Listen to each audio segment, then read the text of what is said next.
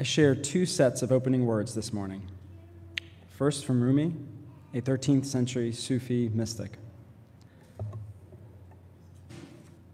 Come again, please come again, whoever you are, religious, infidel, heretic, or pagan. Even if you promised 100 times, and 100 times you broke your promise. This door is not the door of hopelessness and frustration. This door is open for everybody. Come in, come as you are. And from Felix Adler, the 19th century founder of ethical culture, in his founding address. Believe or disbelieve, as ye list. We shall at all times respect every honest conviction. But be one with us where there is nothing to divide, in action. Diversity in creed, unanimity in the deed. This is that practical religion which none dissents. This is that platform broad enough and solid enough to receive the worshiper and the infidel. This is that common ground where we may all grasp hands as brothers, united in mankind's common cause. Now invite the U Street Jazz Collective for our opening music. Thank you. Good morning.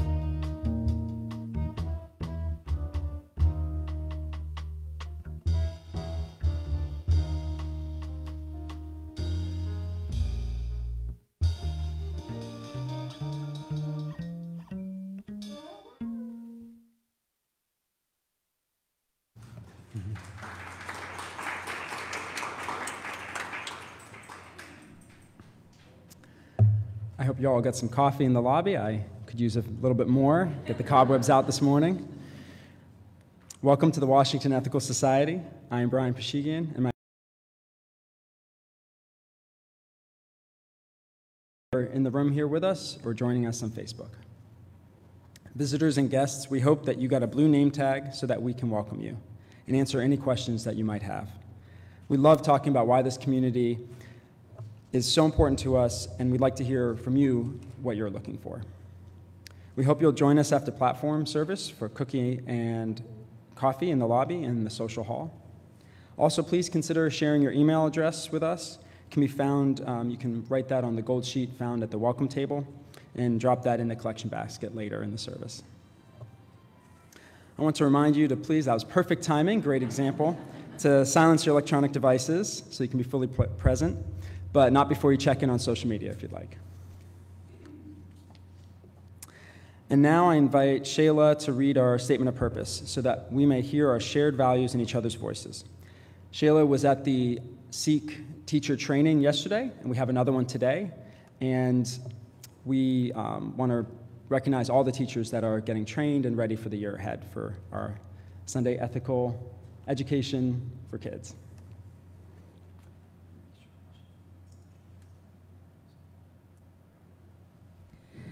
The Washington Ethical Society is a humanistic congregation that affirms the worth of every person. We strive through our relationships to elicit the best in the human spirit. With faith in human goodness, we appreciate each person's unique capacities.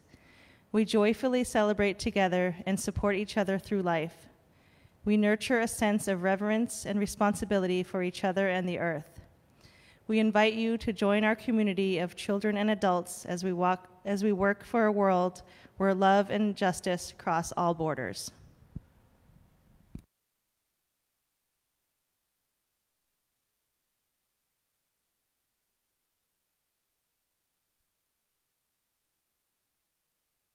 Thank you. As Shayla lights our community candle, I invite you all to join me in the candle lighting words.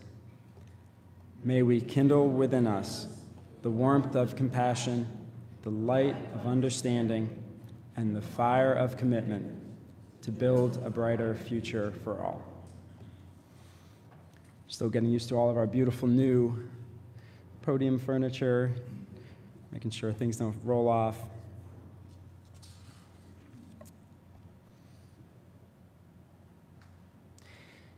Each week, we ring this chime in solidarity with people around the world. Today, I'm particularly mindful of those who gathered around the world on Friday for the climate strike, particularly the youth leading the charge. As we listen to the chime, let us remember our connection to each other and the world around us.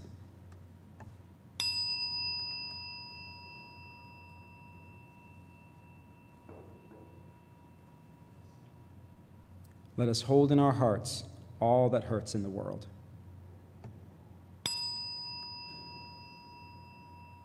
And let us commit ourselves to all that calls for our work and our love.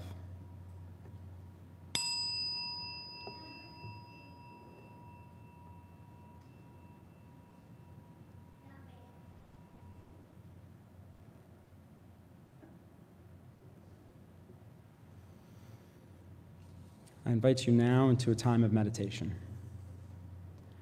Across religious beliefs and practices, breath and silence are common themes, offering people a chance to center and connect with themselves.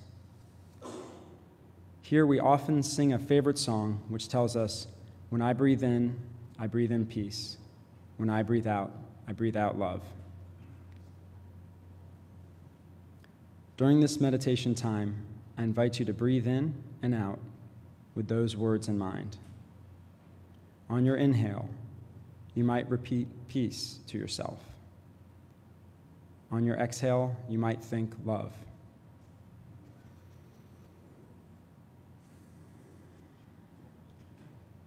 As we breathe in peace and breath and breathe out love, at the same time, notice how it feels to be silent together.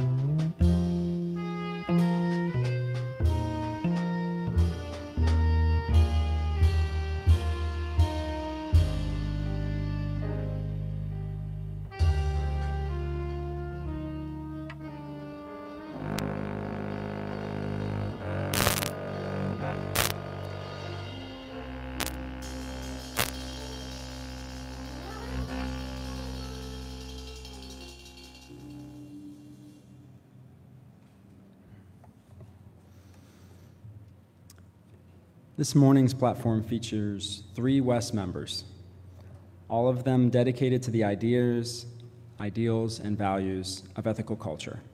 And each of them comes to those values and that commitment from a different spiritual or philosophical grounding. As they share their own experiences and stories, we are all invited to reflect on how we believe, on what we believe, and how it influences what we do. How this community is living out Felix Adler's call for diversity in creed and unanimity in deed.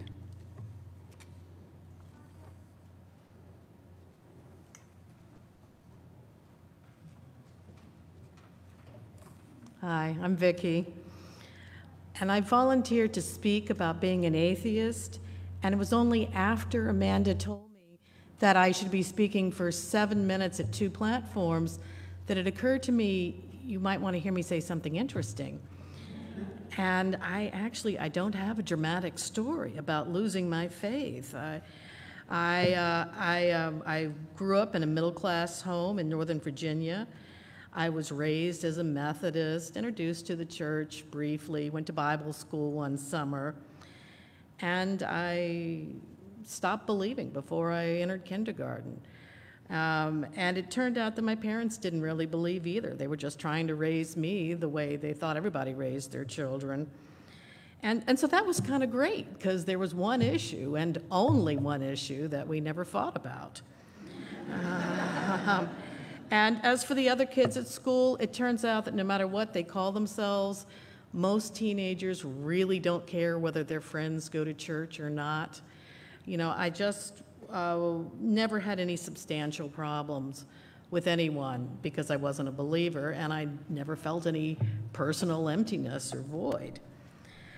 So I also never felt particularly superior to the Christians around me. I did have some friends who kind of took the position of, well, of course we know there's no God, but sort of the lower orders need this superstition to keep them from running amok. And that was going too far even for my adolescent arrogance.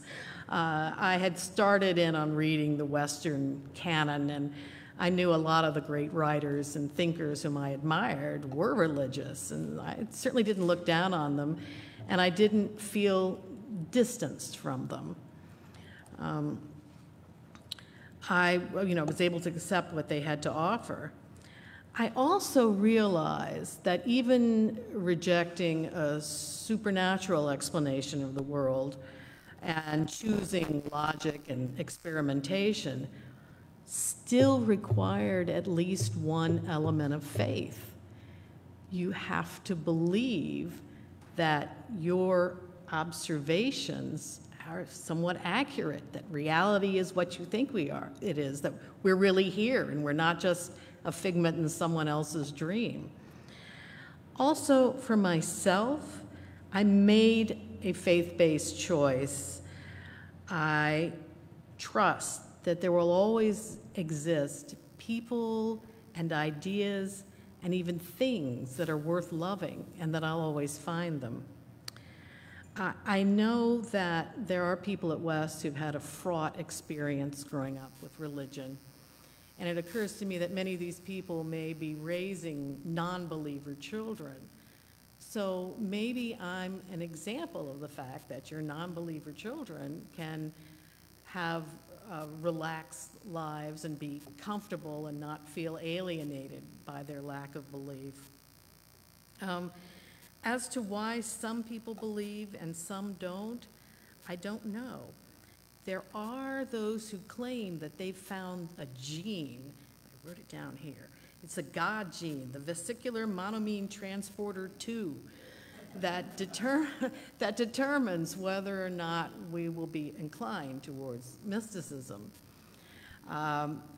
Just this past week, I went to a lecture at which I learned that so far over 3,000 genes have been identified as playing some role into how tall we get to be. So I'm not putting a lot of stock in this one vesicular monoamine transporter 2 to really determine it. But, you know, it does seem like everything we do has some genetic input, And I wouldn't be surprised if genes played a role in whether or not we tend to be faith-based. I also note that the founders of the great religions all lived in a time that was very different from our own. As far as I understand, up until about the 1900s, all around the globe, it was normal to bury your children. And people had to have many children just so that one survived. That's a very different world. And one of the most touching examples of religion I know of is one practiced by these Neolithic people in the driest sand desert in the world, the Atacamos, about 7,000 years ago. They started the practice of mummifying 2,000 years before the Egyptians did. And there people who specialize in this think the mummification process was just as elaborate as that of the Egyptians. But they were just little Stone Age tribes, and they were not mummifying their leaders, they were mummifying their family members, especially their children. And it's believed that they also didn't bury them right away. They kept them living in their minds, in the family shelter. And it seems to me that any belief that helps people to endure what might otherwise be unendurable is perhaps something to be celebrated. It's just not an ability I have, and it's not one I've needed.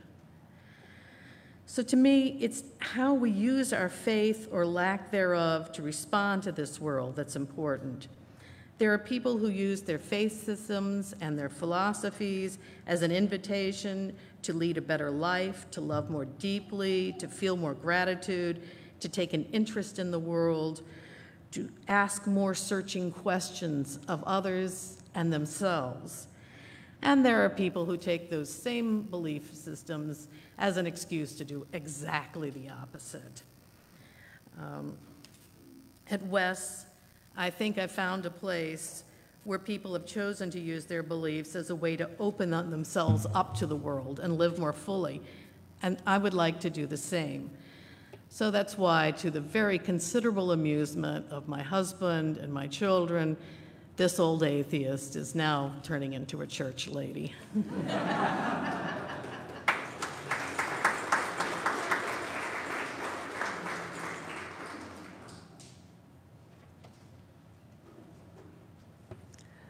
Okay, so I think I have the gene,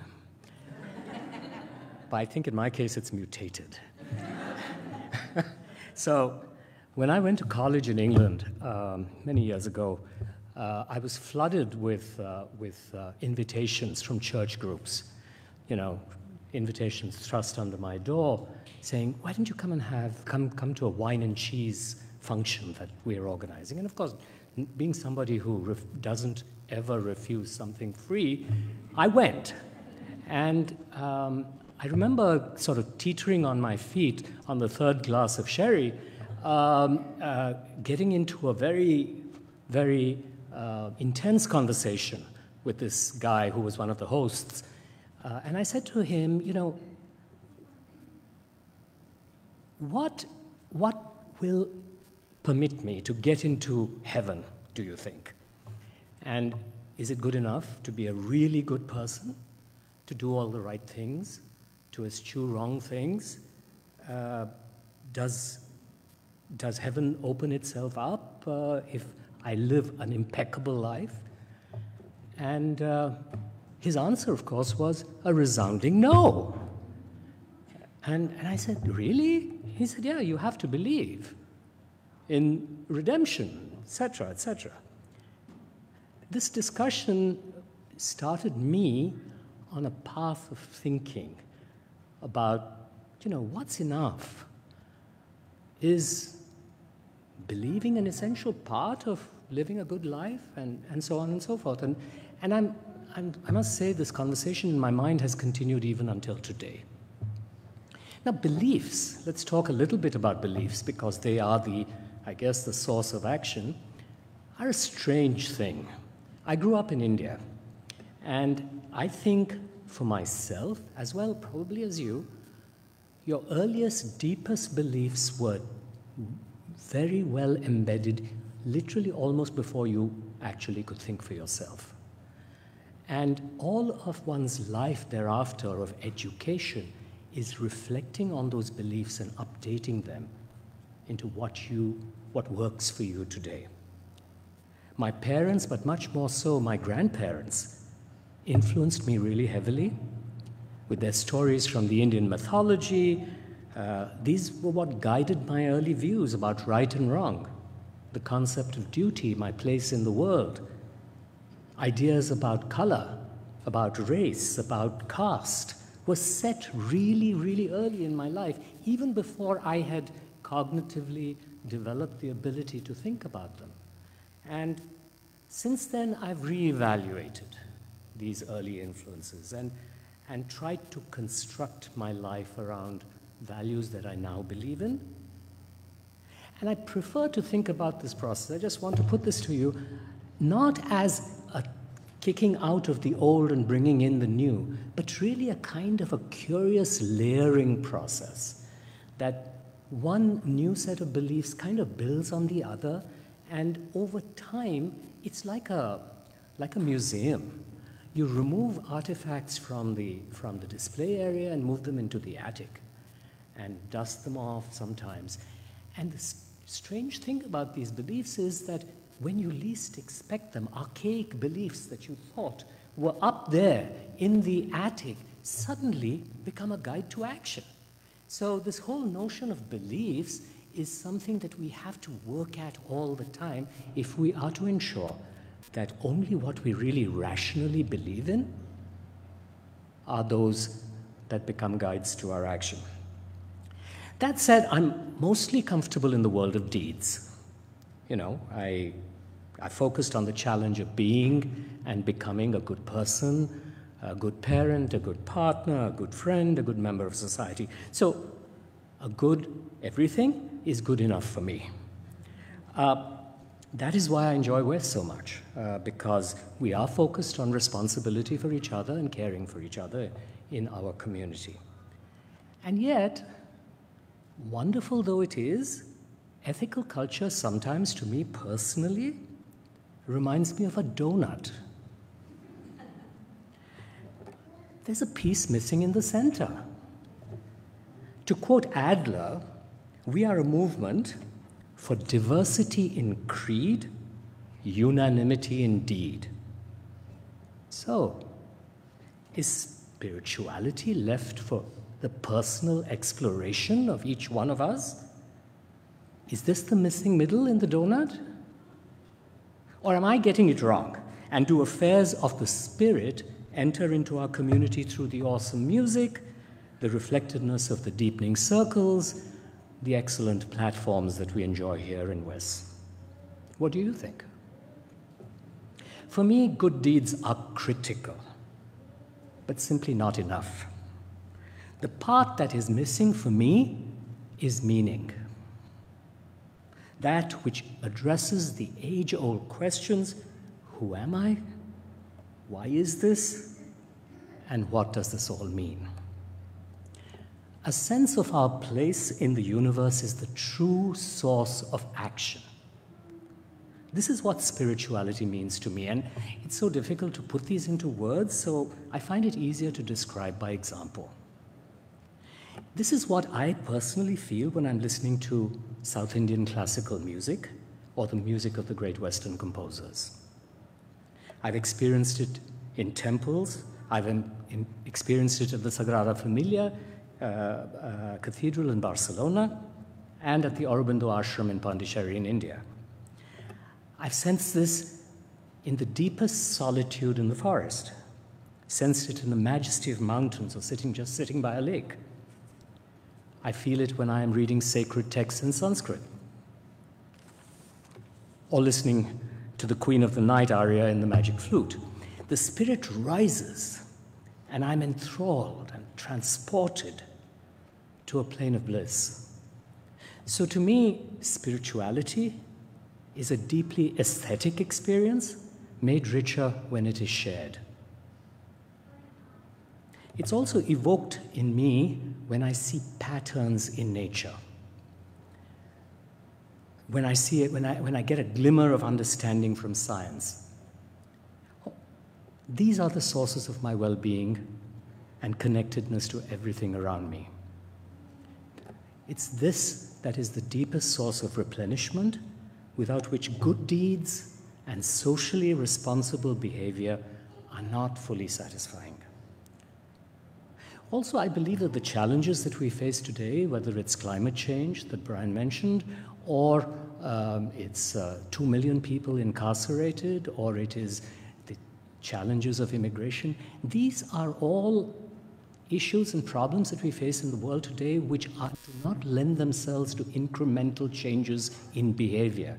They require paradigm shifts. And the things that require paradigm shifts, I believe, require a higher level of consciousness that makes it possible for us to see differently. And in my view, shifts in consciousness can only come from the spiritual root. And where does God fit into all this? Despite having feasted on Hindu mythology through all my early life, an anthropomorphic God who's interested in everything that I do, or more importantly, what I don't do, doesn't do for me. Fortunately, Buddhism and Hinduism make it possible for us to live a spiritual life without necessarily believing in some omnipotent, personalized God. Today, I'm moved to be a better human being when I'm in touch with the beauty of the earth, when I'm awed by the pictures from the Hubble telescope and the insights of great literature. I know that there are patterns of beauty in the universe that are beyond my comprehension, and there is meaning that resounds around the world that often I cannot fully hear, and to me, that's good enough.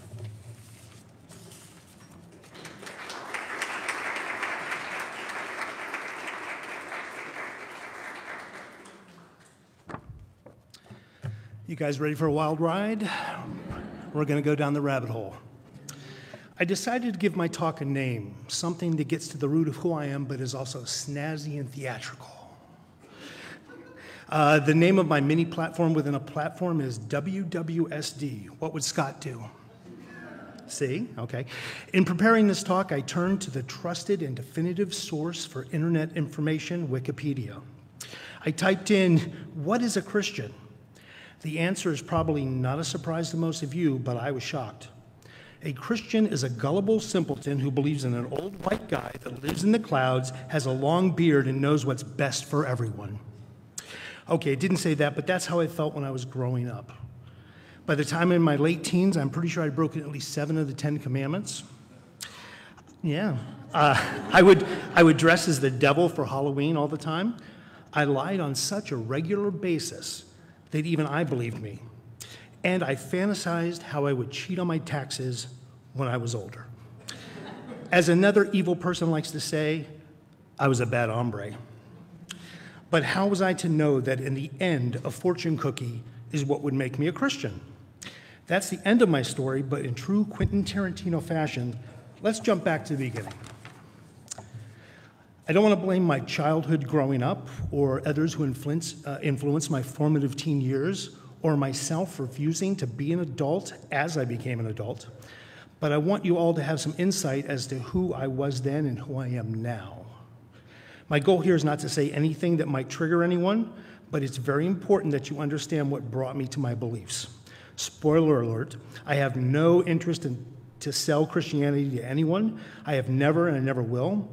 I'm not Tammy Faye Baker, who has mascara running down my face trying to get you into heaven for a small fee. My faith is for me alone. It gives me hope and serenity. I love that Vicky is strong and happy with what she believes, and it makes her complete. I love that Rajesh has a deep experience with spirituality at a higher level of consciousness. I love that we are all different here at Wes, and that each one of us knows what is best for you. So no one ever has to believe in what I believe, but in the words of the great Stephen Colbert, it's okay if you don't believe. That just means more Jesus for me. Okay, serious time. I grew up being horribly abused by an alcoholic father. Imagine the most severe forms of punishment and then multiply that by 20. As much as I wanted it to stop, I felt the need to protect my mother and sister, somehow deciding I was strong enough to take it. My dad left when I was 10 years old, and it was the happiest day of my life. I wrestled with what did I do wrong and why couldn't he love me? So with just my mother, sister, and me alone now, I was given the responsibility of being the man of the house and to take care of the family.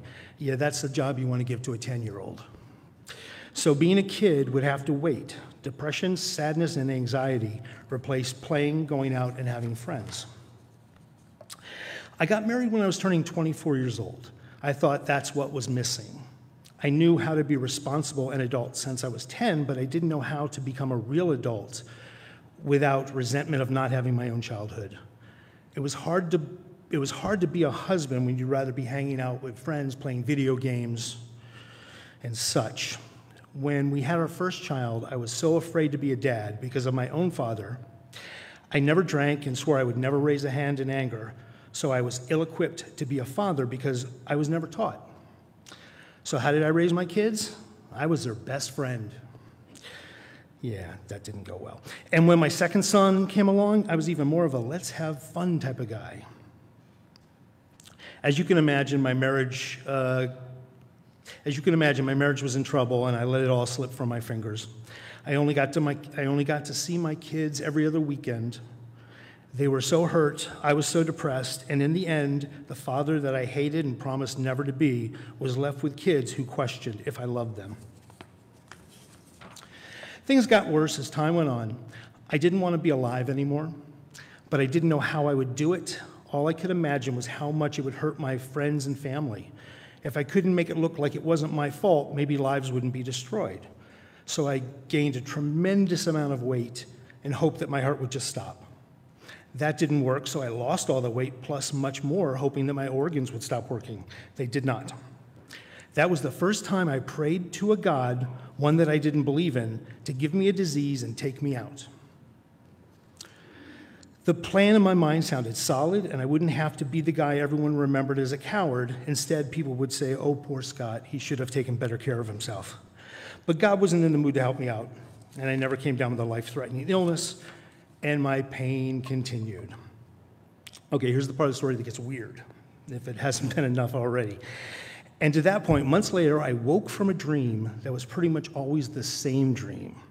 I would be on the ground looking up into the sky as the clouds grew angry and dark. I would feel heavy and unable to move, all while having a hard time breathing. But this time the dream was different. The dark clouds went away, the sky turned blue, and a voice was whispering in my ear. The voice was saying to me, "God is the answer you are looking for." And as ridiculous as that sounds, I woke up for the first time not feeling despair. So what would any crazy person do in this case? I signed up for a weekend course at a church for something called Christianity 101. By the second day, I stopped making fun of it and started to listen. At the end, when it was over, I started feeling inner peace that I hadn't felt ever. As a parting gift from the course, I received a CD with a minister from the church talking about faith. It was weird because so many things he talked about on the CD seemed directly relate to me and my life. At the end of the CD, the minister closed out by saying, "God is the answer you are looking for." It was like, come on. It's not a stretch to believe that a CD about faith would have a phrase in it, but strange from a dream to this. I went home, and I was flipping channels. 1,000 channels, and nothing was on. I got up, went to the bathroom, and when I returned, a movie called Left Behind, starring Kirk Cameron, was on. Yes, I said Kirk Cameron. But here I was, I'm watching this, and I'm getting emotional. What the hell was going on? I felt strange and couldn't believe that from a dream where a voice was telling me God is the answer you're looking for, and from a CD that said the same thing, has me crying at a crappy Kirk Cameron movie about God. When it finished, I drove and picked up Chinese food for dinner. I finished the meal, and I see the fortune cookie. I open it up, I take out the message, and figure maybe I'll get some good lottery numbers. I read it, and then I read it again. And it said, "God is the answer you are looking for." So as you can imagine, that was it for me. The moment From that moment on, I was all in. My life felt energized with possibility. Fear and anger were no longer going to drive me. I had the answer for personal happiness that I didn't need to sell anyone, debate with anyone, or prove to anyone. I thought my life was complete, and then I met my wife, Heather, and she's the most amazing person I've ever known. She cares with all her heart, gives until she cannot give anymore, and fights for everyone who needs a champion.